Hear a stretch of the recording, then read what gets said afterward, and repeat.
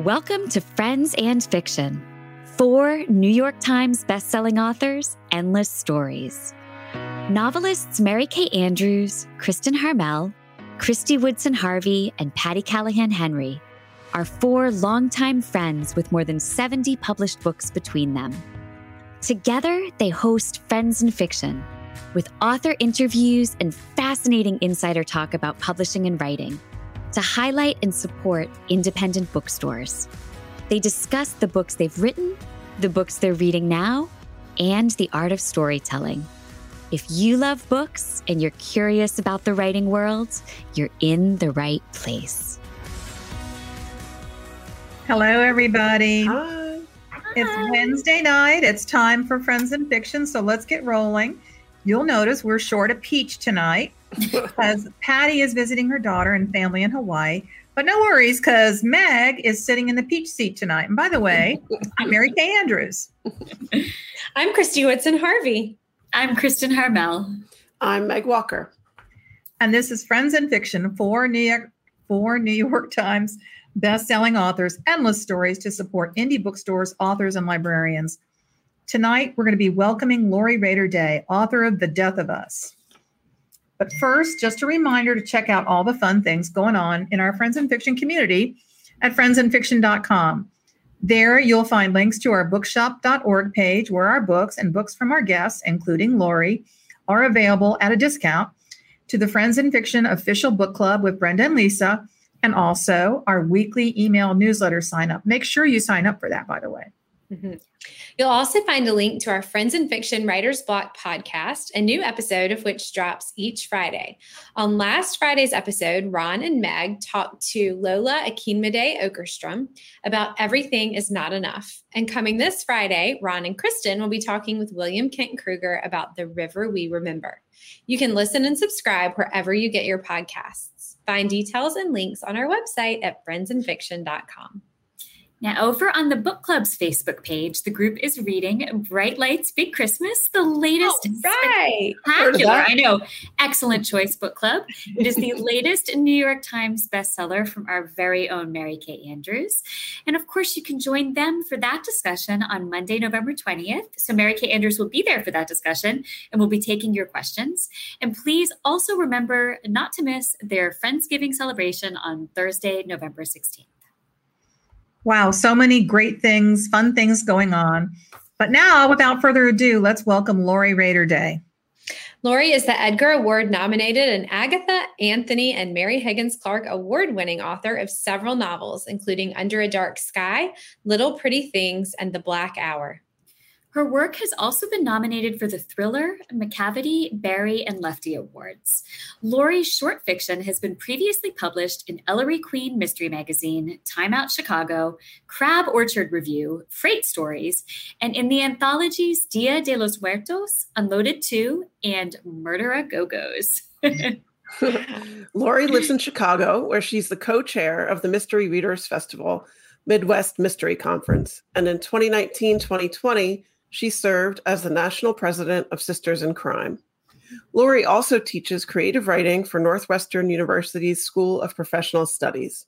Her new novel, The Death of Us, was just released earlier this month. Sean, can you bring Lori on? Hi, Lori. Hi, Lori. Hi, everybody. Welcome. Thank you so much. Okay, Lori, Happy to be here. We're going to get right to it. The flap copy for The Death of Us calls it, appropriately, a chilling suspense novel in which the discovery of a submerged car in a murky pond reveals betrayals and family secrets that will tear a small town apart. But we would love it if you would tell us what you think the book is really about. Okay. Well, I think it's about family. At the beginning of The Death of Us, we have Lisette, Liz for short, who is a mother and a wife, and she works at her son Callan's school. But the origin story of their family is not normal. Everything looks normal from the outside, but it was not a normal beginning for them. So 15 years ago, Lisette opened her front door to the house that she shared with her husband, Link.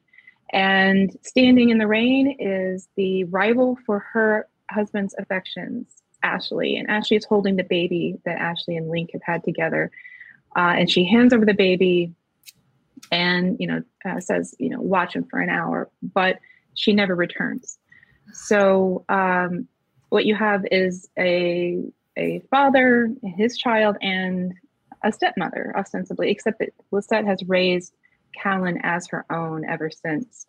The book actually picks up on the night that a submerged car is found on their land. And so there are a lot of questions about, at first, who's in the car, how did they get there, and what happened that rainy night. Well, I know it's so much to dig into, and it's so fascinating. So it seems to me, especially with just the things you just talked about, that this novel is such a nuanced look at nature versus nurture, mothering and sons, and mothers in general. Could you talk a little bit about that?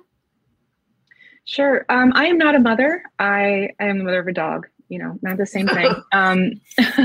But I had a great mother. I have a great mother. And my sister is the mother of twin girls. She's in the battle for it. They're 15. So she's in the thick of things.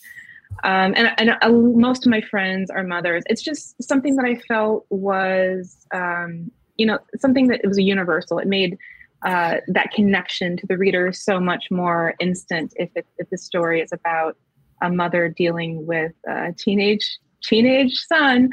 But it's of course complicated in that she is his mother, but also not his mother. And she's also a wife, but not quite, because she and Link are having trouble. And so the marriage is in straits. And she's also had this little flirtation fling with somebody. And so he's in the mix. It's all sort of these half measures, this half life that she's leading. But I wanted to talk about family and how the many, many ways that family is built or created. Absolutely. And all the complicated ways that women exist in the world too. I mean, just the complicated roles we play, it sounds like. For sure. I mean, we all know. I love that idea of a half-life. That's so interesting because that is true. I mean, I think so often people are not necessarily living the life that they seem to be living, or kind of going through the motions. I think it was interesting. It was really an interesting choice to have her child be a 15-year-old boy. And Meg and I have gone through that, having sons on the cusps of everything, where the sense of anxiety and dread. I think you captured that so beautifully, Lori. Thank you. Thank you so much. Did you talk to your I always mom strive to make sure. that? I talk to my mom friends all the time about parenting, right? Like that's what we talk about. And I'm interested, even though I don't have children of my own, I'm interested in, because that's the most important thing to them. And so therefore it is what I want to hear about from them. That's awesome. You sound like a wonderful friend. Yes. Well, since I'm sitting in Patty's chair tonight, I'm going to ask Patty's favorite question, which is, love to hear about origin stories on this show. So can you tell us a little bit about where the original idea and inspiration came for the plot and the setting and the atmosphere in The Death of Us? Sure. I also love an origin story. So if I was sitting in one of those chairs, that's exactly what I would ask every single person who showed up. I love it. It's also why I can't read series books out of order, because I need to know, like, how did this get started? Yeah. So the original idea for The Death of Us came from a flight. I was flying home from Minneapolis. I think I had done some events and a writer's retreat with some friends in Minneapolis, and I was flying home. And I looked out the window, and it was a clear, beautiful day. So I could look out and see the ground way below. And even way up in the air, I could look down and see very clearly a quarry. And the quarry had water in the bottom of it. So I have since learned that quarries, when they're functional, they pump the water out. But the second it's not functional, if it's been left to go natural, it will start to fill with water. So what I was seeing was maybe a quarry that was no longer in service. Anyway, I looked down and I thought, and this is where maybe the mystery, the crime writer in me is going to be a little different than maybe what you guys write. What I thought was, I bet there are a lot of dead people in bodies of water like that. I love it. I bet there are. And what I have found since is, yes, it's true. There are, and it's very possible there are many more missing persons who have never been found. It's not a good moment, but that's how mystery writers have to think. They have to look at something that is perfectly normal and then twist it to find a story to tell. At the same time, I was thinking about, I don't know if I heard this after or I had the idea or if I'd already heard it, that there was a story about a woman who had gone missing. She and her car were both missing. They thought, oh, she's driven off. Or actually, her boyfriend or husband was convicted in her disappearance. They had no proof that she was dead. There was no body, but he was in jail, except the story was about how they had located her car in a body of water.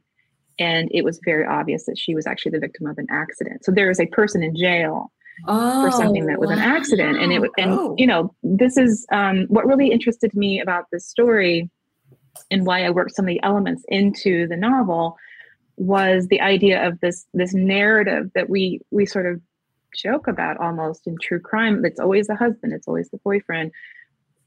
98% of the time, it is someone who is close to someone, the wife, the girlfriend. It's true, but that narrative leaping away from what we can know, that was interesting to me. So I wanted to weave some of those elements into The Death of Us. I love that. Very interesting. Yeah, I love that. Like, wonder how many dead bodies are in the body. So many. Although I'm not a crime writer, I'm just like really paranoid. So I probably would have thought the same thing. Like, your worst case scenario type person. Yeah. I love the stuff about the limestone, and you have Mercer talking about we're literally walking on bones. Would you talk a little bit about that? Sure. So I did a little bit of research for this book, not as much as I have had to do for certain books. This being a contemporary, my last one was a historical, so I had to dip into a lot of research there. About where I wanted to set it, I write mostly about Midwest settings, and so I wanted it to be in the Midwest. Well, one of the kinds of quarry that you can have in the Midwest would be a limestone quarry. There's a thread, a seam of limestone that runs through southern Indiana, southern Illinois, both states that I have lived in or do live in. And so I sort of cavalierly decided it was a limestone quarry, and then started doing research and thought, well, this is really interesting. Limestone is made from, the organic material of long ago little sea creatures. When the Midwest was an inland sea. And so Mercer has the chance to kind of think a little bit about limestone as bones. And here he is, of course, dealing with a murder investigation where they've found some bones in the water. And he also talks a little bit about how the limestone that they have dug out of this place has gone to, to build cathedrals of learning and actual cathedrals and the Empire State Building, for instance. And, but it's taken out of this very low key, small town community where people will never go to these big buildings or never go to these cities or never go to these colleges. And that's actually probably the first bit of that story that I wrote. Strangely, it just it was something I was researching and I started writing, and that's where it all started. Oh, wow. So with your sea creatures. Well, for the writers and even the non-writers out there, when you discussed your writing rituals in our newsletter Q&A, I was very intrigued to learn that you read and reread books about the craft of writing. And you mentioned especially Anne Lamott's Bird by Bird. So you said that you do this as a daily inspiration before beginning. your own writing. So can you tell us more about that practice? Sure. This is sort of something that I came to very recently. It's not something this is my 7th book, and I just figured out just now how to make it a little easier on myself. Oh, tell us. Once I'm, please. I'll tell you all about it. So once I'm writing, I feel like I want to be there and I want to stay there. Usually I can get in and stay in. It's getting to the page, getting to the point where you open the document, and that's the thing you're going to put your attention to. So many other things pulling your attention. It's like getting not on just things treadmill. Getting on the please. Yeah. Yes, like starting the thing instead of procrastinating and distracting yourself. I don't want to give all credit to things that pull your attention. Sometimes your attention wants to be pulled in other directions. And so I was having a little trouble getting to the page, and I decided to reread Bird by Bird by Anne Lamott, which is one of my favorite books ever, and definitely my favorite craft book.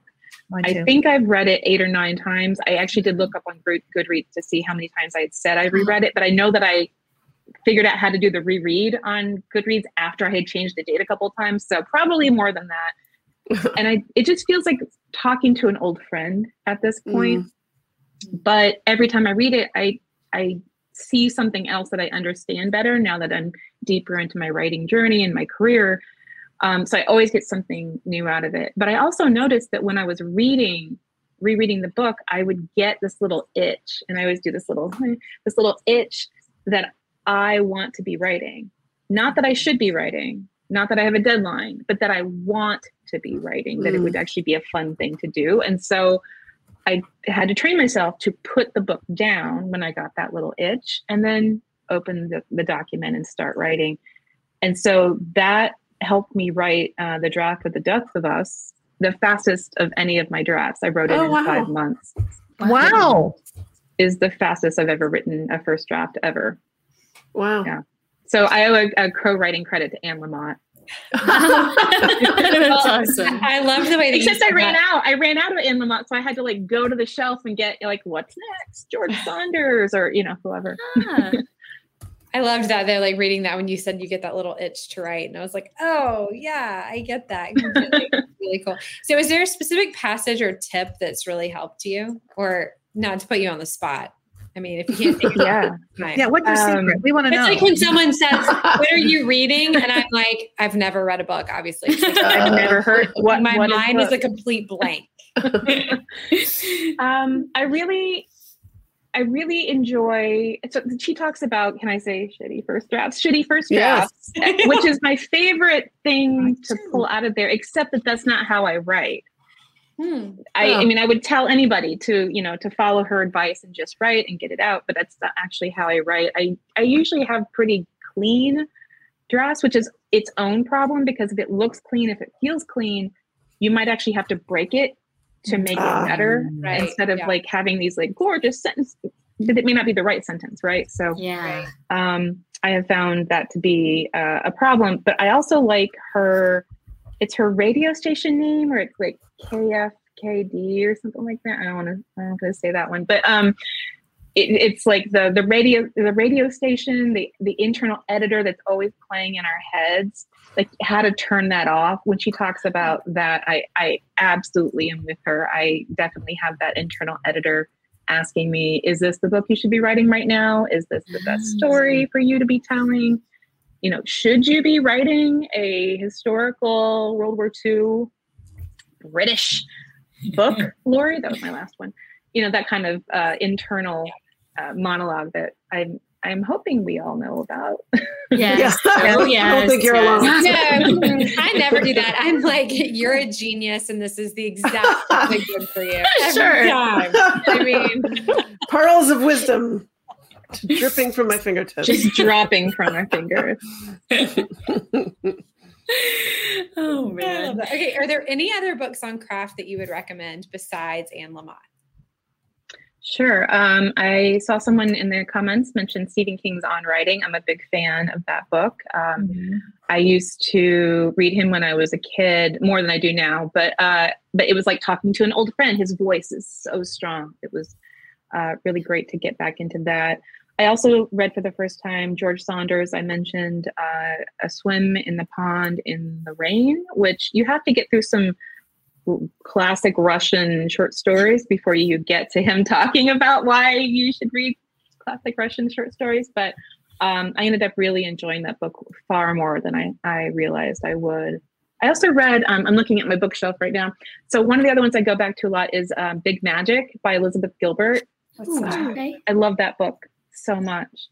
And it's not really a craft book. It's not going to tell you how to write a story, but it's going to make you feel a lot better about your desire to write a story or whatever, creative act that you're thinking about taking part in.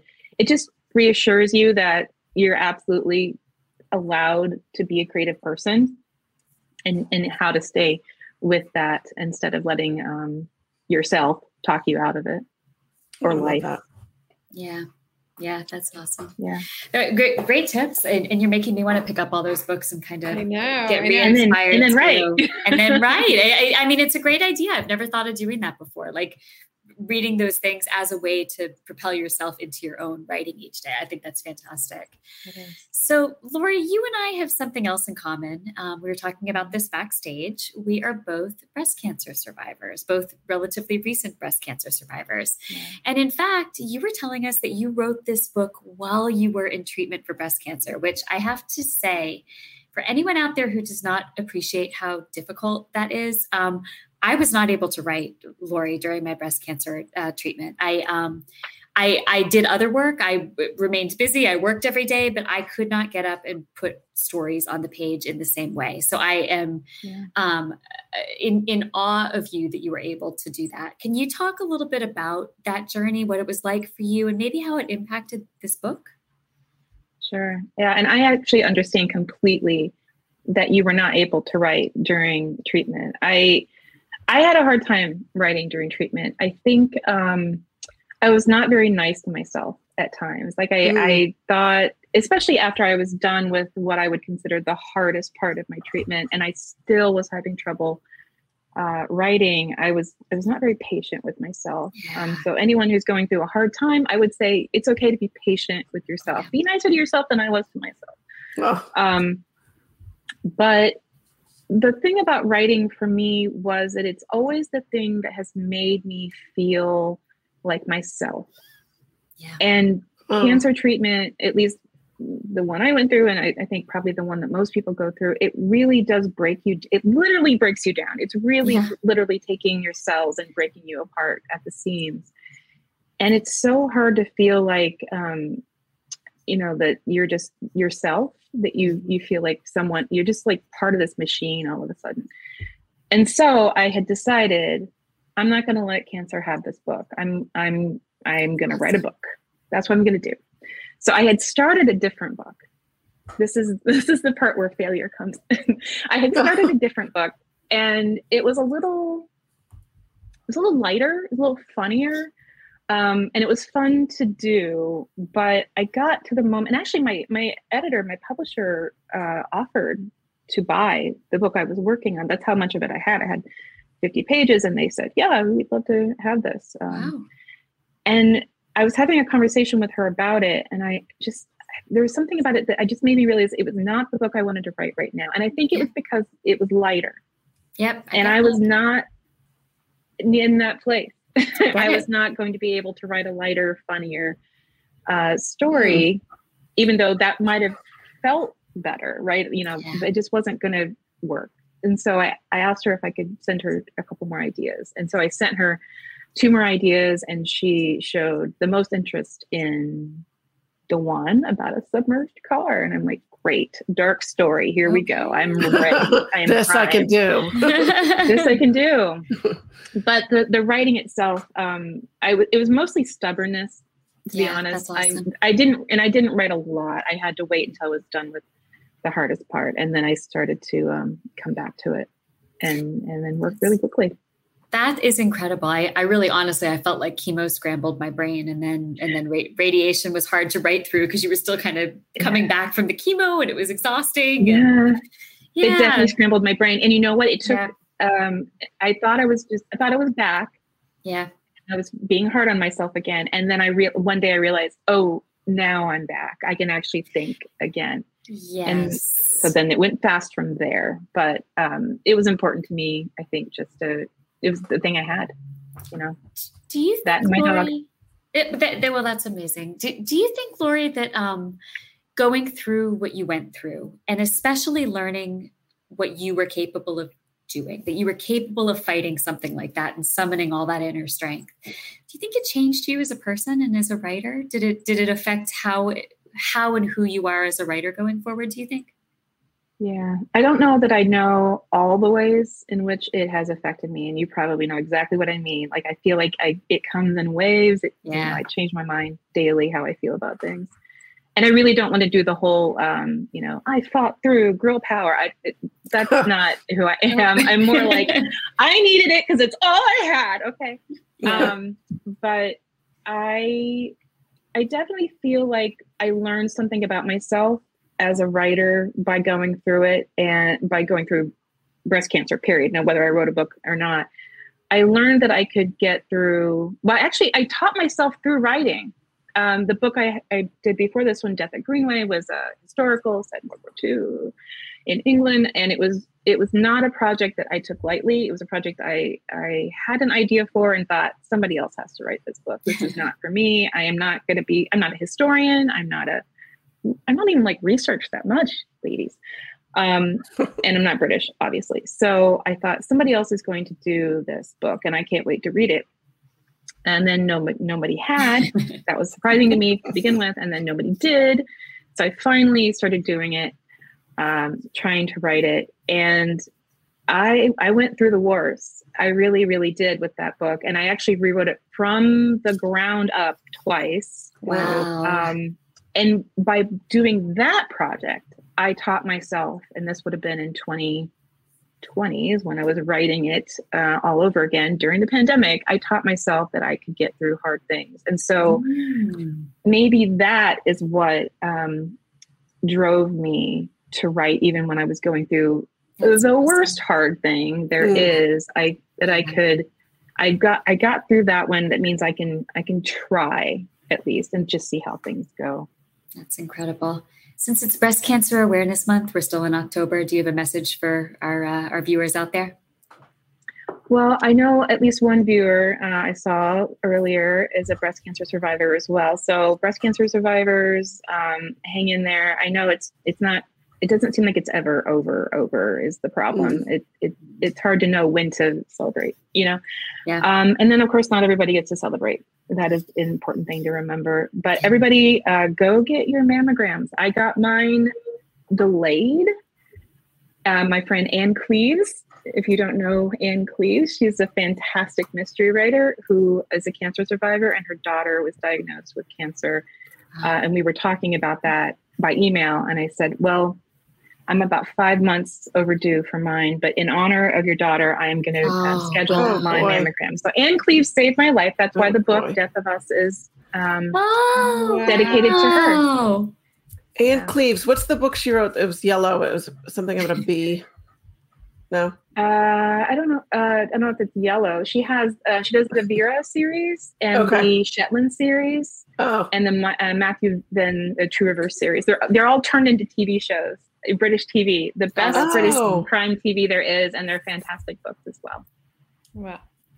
Now everybody's going to be off on a jag to read Ann Cleves. That's right. And also to get their mammograms. Yes.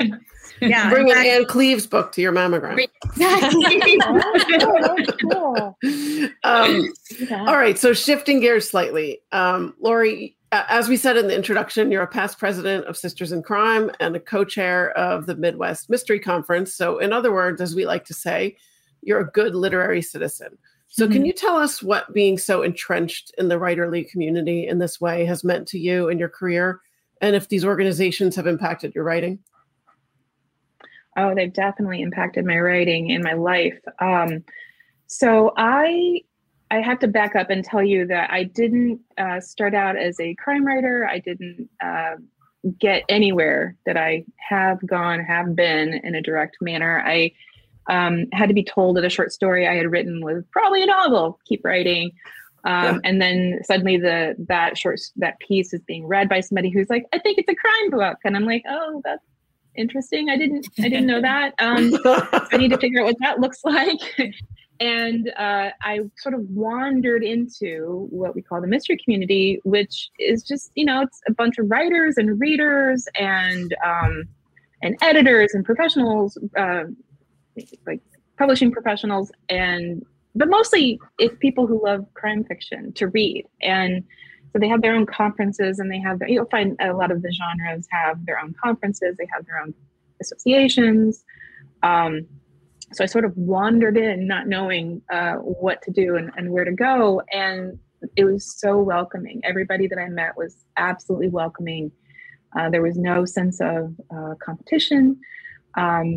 And I wandered into my very first meeting of Mystery Writers of America, which is the first one I think I joined. And I became their newsletter editor at the end of the meeting, my first meeting. Because it was the sort of thing I did newsletters for my day job. So I know how to do that. I can help out. Look, I can do this. Yeah. I can help, sure. And then at my second meeting the next month, they had lost the secretary of the board. And so my friend, who I had just met and had said, oh, go join all these things and we'll show you what to do. She was vice president, I think, at the time. And she said, well, do you want to be the secretary of the board? And I'm like, take notes? Yeah, sure. Okay. So I did that. And thus began 12 years of volunteering for two separate organizations. One kind of membership at the same time, and then volunteering on the national board, one after the other. I've gotten so much out of being a member of both these organizations. The organizations are Mystery Writers of America and then Sisters in Crime.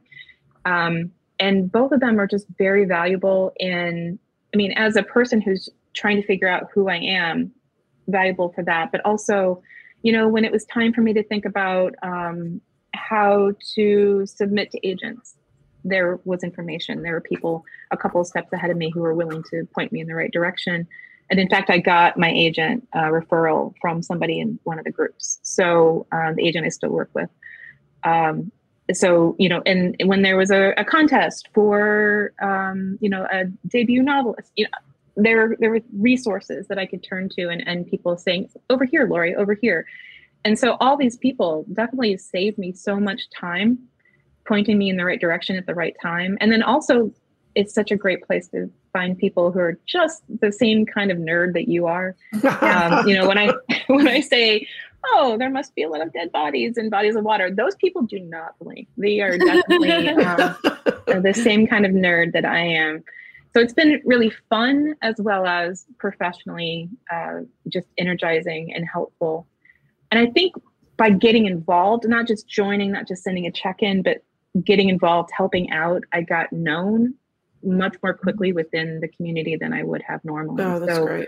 Some of that early success for my first book, I think I owe to that sort of engagement. Oh, we got some Sync members in the chat. Hi, Lisa. I met my agent. I got put on the board of Sisters in Crime, and they did one and only one writer's workshop, and I got nominated to ask editors and agents to come to Houston in August. Oh, how pleasant. Thereby making it very popular. Yeah, no one would come. My editor at the time, Darling Eamon Dolan at Harper, out of pity for me, he came. And this was back when you wrote letters, and I wrote letters to all these agents. And this one guy was like, yeah, I'll come if you pay my way. And I'm like, well, who does he think he is? And but the board said, of course we'll pay his way. Tell him yes. And he came, and I was assigned to sit at the dinner table with him and with my editor. And a year later, I needed a new agent, and he's been my agent for 22 years, I think. That's amazing. I didn't know that story. I didn't either. How did we not know that? I met Stuart at a Sisters in Crime, the one and only writers workshop as far as I know, that we ever did. And then some of my longest term writer buddies from Sisters in Crime. Yeah. Wow. Oh, I love that. Well, Sisters in Crime, if I can do a quick update, is a very vibrant community now. I'm not on the board anymore. I'm not a volunteer for them any longer, but I'm just a member and a satisfied one. They do a lot of webinars online. They do a lot of, they'll do a lot of stuff for National Novel Writing Month in November. They do have a lot of resources for writers at all stages of their journey. Yeah, I think one of the best pieces of advice I always give to writers who are trying to break into the business is if you're writing genre fiction, see if you can find a genre writers group, because they're so welcoming and they know the folks you need to know. That's great. They do. To go back, the book I was thinking of was by Chris Cleave, not Ann Cleves. I'm sorry about that. If anyone hasn't read The Little Bee by Chris Cleave, though, it's an excellent book. Oh, yeah. You can also take that to your mammogram. Well, we're not. Yeah, take that too. Take that one. Okay, we've got one last question for Lori, but first we want to remind all of you out there to head over to friendsandfiction.com to find out more about our podcast, to sign up for our newsletter, which includes exclusive Q&As with our guests like Lori, and which always covers more than we can get to on the show. Subscribing is totally free, as is subscribing to our podcast. So make sure you're signed up for both at friendsandfiction.com. Now, Lori, where can our viewers find you on the road and online in the coming weeks? You and your dog. My dog stays home. He doesn't have a book very tour. cute on the road, but I don't think the bookstores would be interested in that. I'm heading to Indianapolis this weekend. I'm teaching for the Sisters in Crime Speed City group and in person, and then I'm also doing an event at the bookstore there, MacArthur's in Carmel, Indiana. And I'm winding down the actual events for the book launch, and usually I'll just go back to my social media life. I'm on Facebook at Lori Rader-Day Books. That's my author page. And then I'm on, I'm still on Twitter, whatever it's called, limping along. I like it. And then Instagram is where I'm hanging out, and that's Lori Rader-Day. No Perfect. Awesome. All right. Awesome. To all of you out there, please make sure to check out The Death of Us, out now and available, of course, at a discount in the Friends and Fiction Bookshop.org shop. So thank you so much for being with us today, Lori. We just love getting to know you and talking to you. And we hope our readers will rush out and pick up your brand new book right now. Thank you. Thanks so much for having me. This has been really fun. We love having you. We loved having you. Yeah. Thank you. Have a good night. Good night, Lori. All right, everyone. Don't forget you can find all our back episodes on YouTube. We'll be back next week to welcome Angie Kim, author of the instant New York Times bestseller and GMA Book Club pick, Happiness Falls.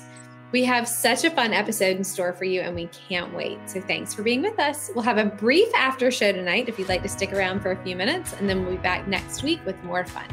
Have a wonderful week, everyone. That was fun. It was great. It was lovely. Yeah. Mm-hmm. It's funny. She likes the same parts of Bird by Bird that I love. Oh, wow. Oh, that's awesome. Yeah. Shitty First Drafts is kind of my. Yeah. I should not say this out loud, but I haven't read it. I want to read it. Do you know what's even worse is that I'm not sure I've ever read a book on novel writing. I think I've said that on the show before. Oh, wow. And I think Really? I need to maybe get on that. It's a good thing. It's a good thing you do have pearls of wisdom coming out of your fingertips. You just skipped that whole step. I love it. I think I'm such an overthinker. I'm Yeah. afraid that I'll be like, oh, I have to do this now, or I'm doing this wrong, or I'll be like, Yeah, I know. I can't write because, it's not how Stephen King says or whatever. I read them, but then I think to myself, I can't do it that way. And then I go back to doing it the way I've been doing it since I started. So I guess maybe it just gives me hope that I can do it. But I do love Big Magic. I did read that. I love that. I love that idea of universal consciousness and that idea. I came for you. Well, you guys know, I was planning on writing something completely different. And then that one day I was like, oh my God, like this is the book I'm supposed to start today. And y'all were like, go do it. Cause y'all are crazy like I am. So I was like, someone else is going to write this book. And then you did it in like 2 seconds while we all are still struggling along with our first drafts. Okay, we've got Halloween coming up next Tuesday. Kristen and Christy, what are the boys going to be? Noah is going to be, he is obsessed with this video game called Rainbow Friends, which we probably should not be letting him play. Like, let's just be honest. It's bad parenting on my part. But there's, the characters are named after the colors of the rainbow. So he's being one of the Rainbow Friends. He's green, Rainbow Friend green. Oh, I like it. Yeah. I love that. Well, look up Rainbow Friends and maybe you won't like it so much.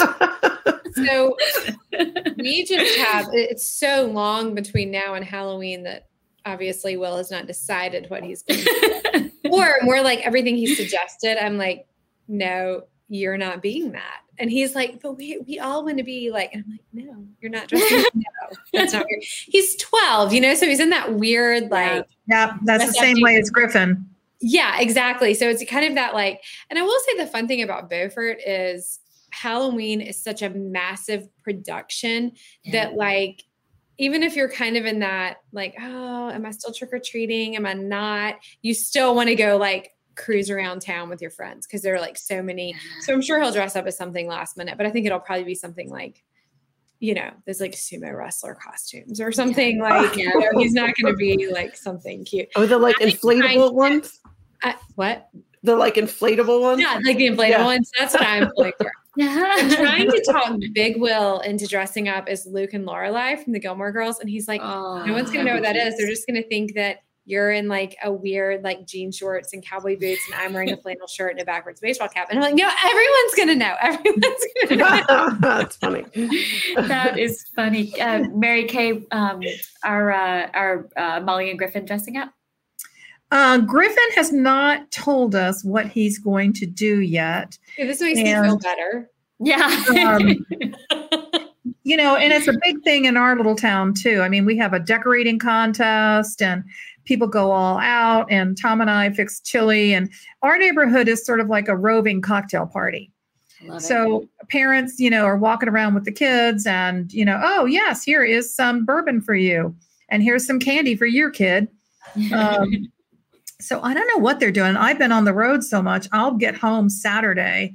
And then Halloween is Tuesday night. So I guess that's to be determined. Hey, Meg. Yeah. What's Jack going to be for Halloween? I don't know because he's away at college, but I sometimes I don't want to know what these kids are doing at college, but I thought I heard him say something about dressing up with his friends as like the Mario Brothers, which is fine. That's great. That's cute. Yeah. And then Grace is kind of my favorite because, how every girl who's in like high school or college does the slutty version of whatever, right? Yeah. Last year she dressed up as Captain Underpants and I wanted to just hug her so hard. That is amazing. How did I not see a picture of this? Oh, this is amazing. So funny. That's I didn't care what she looked like and she just leaned into it and it was hilarious. Oh my gosh. I don't know. Halloween's Dave's birthday, so it's always a little interesting. Oh, that's right. I forgot. Yeah. Tell them about the year you guys went. My favorite year was when you went. Who did you go as? Ooh, which one? We have so many. See, my business partner's wife was also born on Halloween, and they have the best Halloween party every year. Her name is Polly, and so their party is called Pollyween, and the costumes are just off the charts, fantastic. And the first year we went, we didn't get the memo. And then I came home and I said, we are never not going to that party again with like a top-notch costume. And I think the next year was when we went as Snooki in The Situation. That's what I was thinking of. The Jersey Shore. I was thinking of. Yeah, the Jersey Shore, Snooki and whatever. Yeah. We also had a great year where we were Day of the Dead. Yeah. Sugar Skulls. Yeah. And we had our makeup professionally done, and then we dressed up. He was in a tux, and I was in like a formal black evening gown, and with the flower crown. It was just very good. I'll see if I can dig up some photos of both of those gems. Gonna need to see it. Wow. Back when I was writing Straight Mystery, I used to send out a postcard saying, here's my signings to my mailing list. And because I like to dress up in costumes, I would, have everyone had a costume. And so one year I did a Halloween book, and it's called Homemade Sin. And it's set at Halloween. And I had the most amazing witch's costume made. I can no longer get into it, but I have it. And so in other years, people have borrowed it, and there's a chance Molly may put it on this year. Awesome. I love to play dress up, still do. Okay, y'all have to hear how cute this is. So I was having my hair cut today, and one of the hairdressers was saying she has a new baby, and she said that as a thing, in the salon, they're all dressing up like a different kind of Barbie. Oh. But she has a new baby, and so her baby's going to be a shrimp, and he's going to be shrimp on the Barbie. Oh, I love that. That's hilarious. That is amazing. So clever. Oh my God. Yeah, my son Jack's senior year in high school, he and his girlfriend, they kind of do look like Barbie and Ken. And this is before their time, because well before the Barbie movie, but they dressed up as Barbie and Ken, and it was awesome. Perfect. Well, that's a good way to close the show. Oh, we should ask people to post their bookish Halloween costumes. Oh, I like it. Yeah, definitely. If you're out there, post a picture on the Friends in Fiction page of your bookish Halloween costume. Oh, I don't think I've ever had a bookish one. Have you guys done bookish ones before? Noah has a day at school every year. So this year it'll be actually on Halloween where they have to dress up like a character from a book. Yeah. So we're trying to come up with something right now. Yeah. I lied. My book club did it one year. We had to come dressed as our favorite. And I went dressed as the cover of Where'd You Go, Bernadette? Oh, that's awesome. Cute. Yeah. I'm going to dress up as Britney Spears. There you go. Right? Yeah. Just take your shirt off. Just walk around like this. That'd be great. That's really me. Yeah. One year, Andy and his buddy in elementary school, their school also had book character day.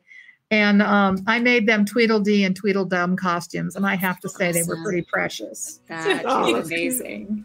Yeah. That's awesome. All right, everybody. Show us your pictures on the Facebook page, and we will see you next Wednesday. See you next week. Good night, everybody. Good night. Thank you for tuning in. You can join us every week on Facebook or YouTube, where our live show airs on Wednesday nights at 7 p.m. Eastern Time. Also, subscribe to our podcast and follow us on Instagram. We're so glad you're here.